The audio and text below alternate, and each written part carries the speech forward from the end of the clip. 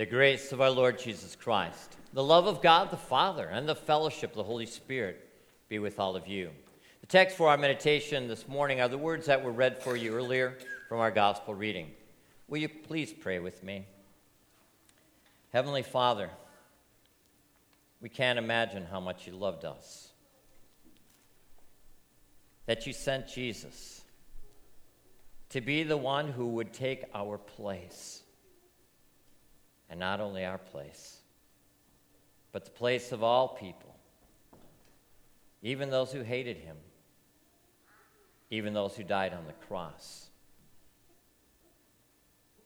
And it's not that anything that they have done or anything that we have done that is any better or any worse, because it all comes to rebellion against you.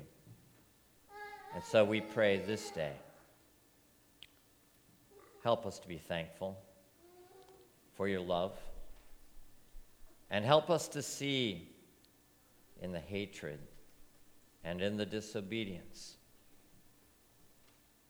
that we can even find ourselves. But we find love. We find forgiveness in Jesus' death and in his resurrection for us. In Jesus' name we pray. Amen. So, the theme for today is, what were they thinking? And as you heard me talk about earlier in the children's message, the whole question is, has anybody ever asked you, what were you thinking? And of course, I look back at myself and I know I have to say the very same thing. I've heard that question. What was I thinking? What was that group of girls thinking when they wrote those things, posted them on Facebook, so that the girl took her life? What were they thinking? Is a question I'm sure you have asked again and again when people come up with all sorts of crazy ideas, right? When people do things that we can't even begin to imagine will be positive. Most of those times seem to be negative. But there are times we can't begin to imagine how it could be a positive. But today, we're going to focus more on what were they thinking when they did something wrong. Now, I'd like you to take a look at this glass jar, these glass jars. Imagine them are either empty or half full or full. It doesn't really matter, because there's an ancient Hebrew proverb that states the following: should the stone fall on the jar, woe to the jar. Should the jar fall on the stone, woe to the jar. In either case, woe to the jar. I'd like you to think about what this Hebrew proverb was and what it meant to the religious leaders, the scribes and the Pharisees, as they heard Jesus tell this parable. And then quote Psalm 118 and add his own explanation. In our text, we heard Pastor Dan read for us Jesus' words from Psalm 118, words that the scribes and the Pharisees knew very well. The stone that the builders rejected has become the cornerstone. And then Jesus added these words: everyone who falls on that stone will be broken to pieces, and when it falls on anyone, it will crush him. Now let's look at what Psalm 118 says. We just heard Psalm 118, verse 22. The stone that the builders rejected has become the cornerstone. And what follows are words that Jesus did not say, but those religious leaders knew them. Words that we will oftentimes quote on Easter as we celebrate the resurrection of our Lord. This is the Lord's doing, that the builders would reject the cornerstone, and it is marvelous in our eyes. This is the day that the Lord has made. Let us rejoice and be glad in it. We know this is messianic. In other words, we know that this is Jesus talking about himself, even though the scribes and the Pharisees did not want to believe it. So the question at hand is, how will the scribes and the Pharisees respond when Jesus speaks these words? Will they repent? Will they believe that he is the cornerstone who was sent by God to be their Lord and their Savior, their Messiah? And for us today, how will you respond? Will you believe? Do you believe that Jesus is this cornerstone that the builders rejected, that he is the promised Messiah, that he is the one who God sent into this world to die on the cross to pay for your sins? Because that's what it's all about. And does this message that Jesus gives to us today mean anything to you? Next week, we're going to be focusing on this triumphal procession of Jesus. As he rode into the city of Jerusalem, going down from the Mount of Olives, and the people were responding, "Hosanna to the Son of David. Blessed is the King who comes in the name of the Lord." Words from the Old Testament. And then Jesus made his way down that Mount of Olives, and he looks at the city of Jerusalem and he weeps. As you remember the words that Pastor Dan shared with us a few weeks ago. Oh, I wish that I could just put you under my wings. But oh, you wouldn't let me. And then Jesus makes his way to the temple, to the courtyard of the Gentiles. And there he sees those money changers. And he throws open their tables, flips them over. Cages, birds, animals, free. And he says, "It's written, my house shall be a house of prayer, but you've made it a den of robbers." Newsflash. Jesus upset the people. They wanted him gone. And Jesus knew that.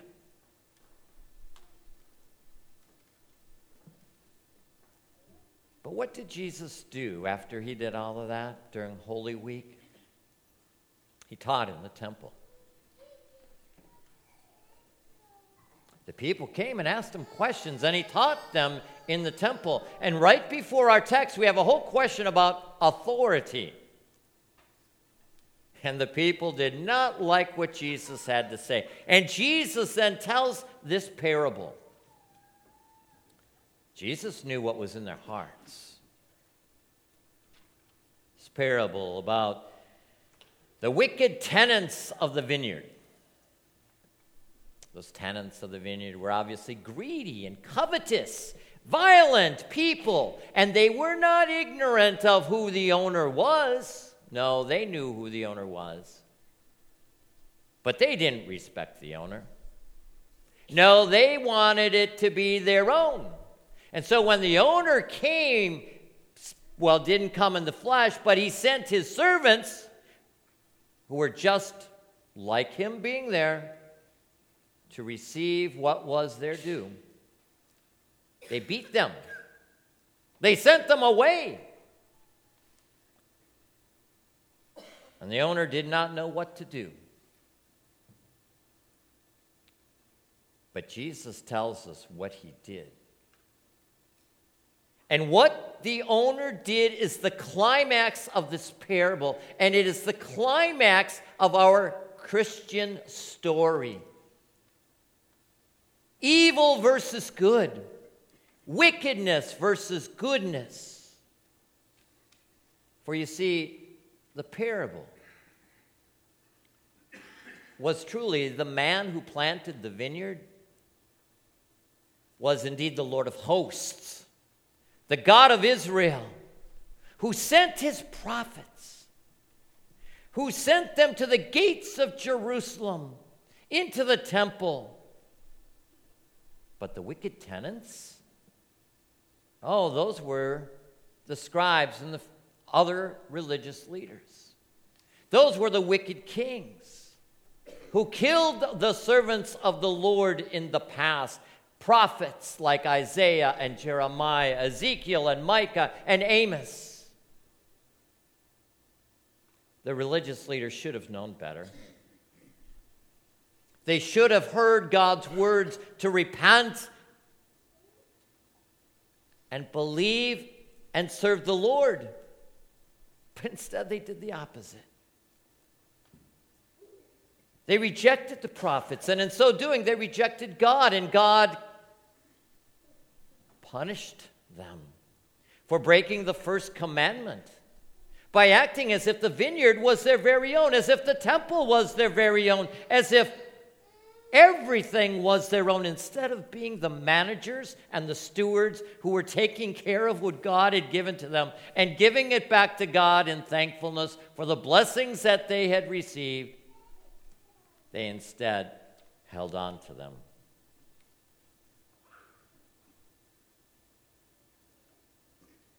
So when we hear these words, because we live on this side of the resurrection, we know that the story is all about Jesus.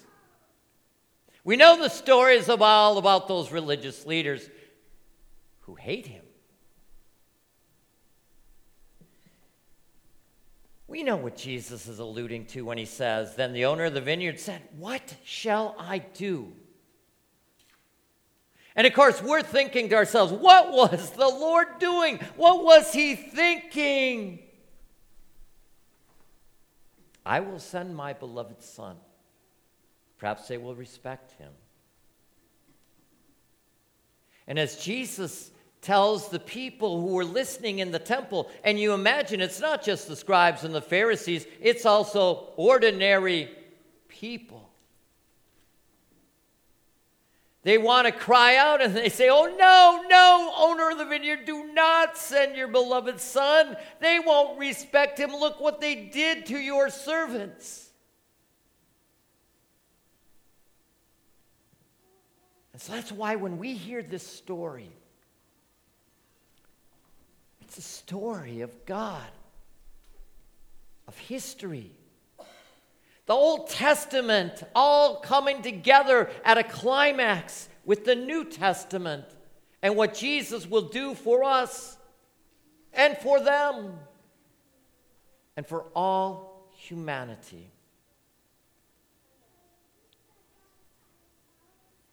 Have you ever wondered why? Why Jesus tells us this parable about those scribes and the Pharisees as the wicked tenants? Because that's really the story, isn't it? What were they thinking? Why would Jesus even say that this is what they were thinking? Because he knew, didn't he?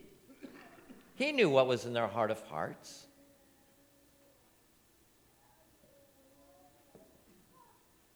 That's why they said, "This is the heir. Let's kill him so the inheritance will be ours." They threw him out the vineyard and killed him. What were they thinking?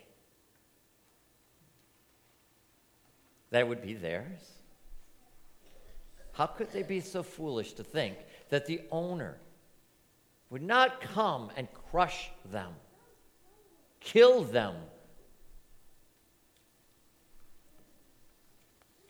Well, it's possible, according to a commentary, that in the context of that day, they may have been able to think that when they saw the son coming, that meant that the owner was dead. Therefore, they could, in fact, kill the son, file for squatters' rights because they've been in that land for so long that maybe, just maybe, it could become their own.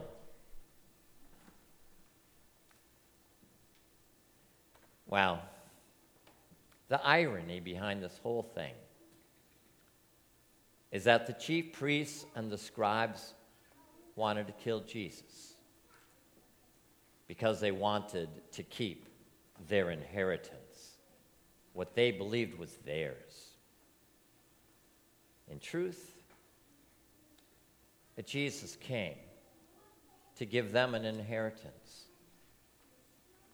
to give you an inheritance, to give me an inheritance. But this inheritance is not something that we receive that has monetary value.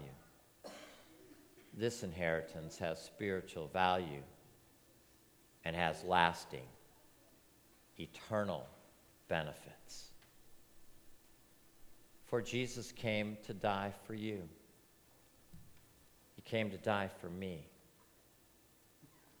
It's easy for us to look at the scribes and the Pharisees and blame them and say they are wicked people.